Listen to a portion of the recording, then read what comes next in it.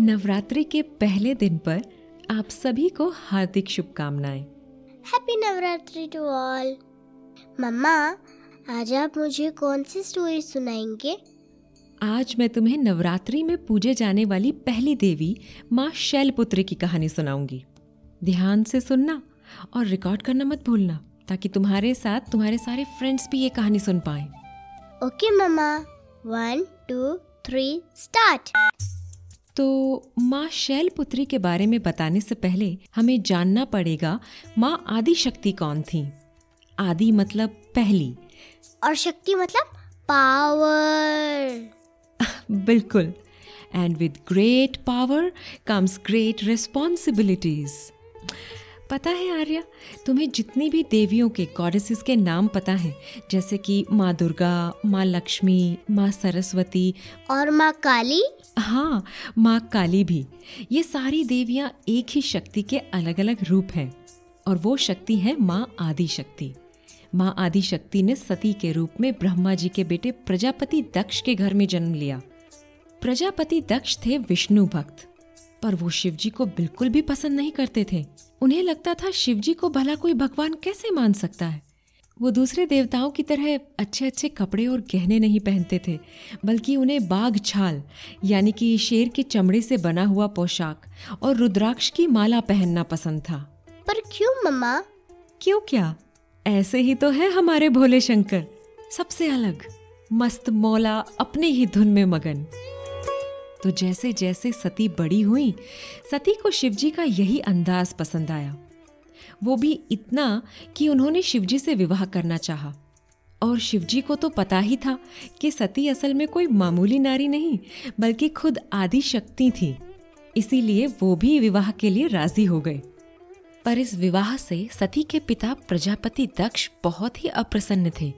इसीलिए विवाह के बाद उन्होंने सती से कोई भी रिश्ता ना निभाने की ठान ली, जिसके चलते एक बार उन्होंने अपने राजभवन में एक बड़े यज्ञ का आयोजन किया और सभी देव देवियों को यज्ञ में शामिल होने का न्योता भेजा। पर सती और शिव को उन्होंने बुलाया तक नहीं। जब नारद मुनि से सती को पता चला कि उनके पिता के घर में इतना बड़ा यज्ञ होने वाला है, तब वो खुद को रोक नहीं पाई। वो अपने आप ही चली गई उस यज्ञ का हिस्सा बनने। सती को तो ये लगा था कि उनके पिता उनसे भले ही नाराज हैं, पर आखिरकार एक पिता अपनी बेटी से कितने देर तक नाराज रह सकते थे। पर उनकी ये सोच गलत थी, क्योंकि जैसे ही सती प्रजापति दक्ष के सामने जा खड़ी हुई, प्रजापति ने सती को बहुत खरी खोटी सुनाकर उनका अपमान किया। सिर्फ यही नहीं, प्रजापति ने शिवजी को भी नहीं छोड़ा, उनके बारे में भी बहुत भला बुरा कहा, जिसे सुनकर सती पूरी तरह टूट गई। ये अपमान वो सह नहीं पाई और सीधे जाकर यज्ञ की अग्नि में कूदकर उन्होंने अपनी जान दे दी। हाँ, माँ सती के साथ कितना बुरा हुआ ना, पर शिवजी ने उन्हें बचाया क्यों नहीं? शिवजी को खबर मिलते ही वो तुरंत दक्ष के घर में प्रकट हुए, पर तब तक बहुत देर हो चुकी थी। सती अपने प्राण दे चुकी थी और अब शिवजी को ऐसा क्रोध आया, उन्होंने अपना भयानक काल भैरव रूप धारण किया और अपनी तलवार से प्रजापति दक्ष का सर काट दिया। पर तब भी उनका गुस्सा शांत नहीं हुआ। वो सती के जले हुए शरीर को अपने कंधे पर लेकर पूरी दुनिया में रुद्र तांडव करने लगे। वो तांडव इतना भयंकर था कि उसके कंपन से पृथ्वी तबाह हो सकती थी। तब शिवजी को शांत करने के लिए विष्णु जी ने अपने सुदर्शन चक्र से सती के जले हुए शरीर को 51 यानी कि 51 हिस्सों में बांट दिया, जो हिस्से अलग अलग जगहों पर गिरकर मिट्टी में समा गए। तब तो शिवजी और भी ज्यादा गुस्सा हो गए होंगे। हाँ, शिवजी गुस्सा तो बहुत थे, पर उससे भी ज्यादा वो दुखी थे, क्योंकि अब उनके पास ना तो सती और ना ही सती का शरीर था। निराश होकर वो बिल्कुल शांत से हो गए। तब उन्हें माँ आदि शक्ति ने दर्शन दिए और कहा कि शिवजी से मिलन के लिए वो फिर से पृथ्वी पर जन्म लेंगी, शैलपुत्री के रूप में। मतलब मम्मा, Adi Shakti equals to Sati and Sati equals to Shailputri.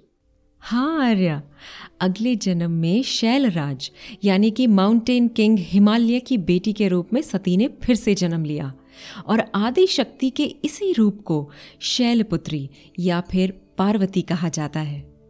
तो बोलो माँ शैलपुत्री की जय। जय।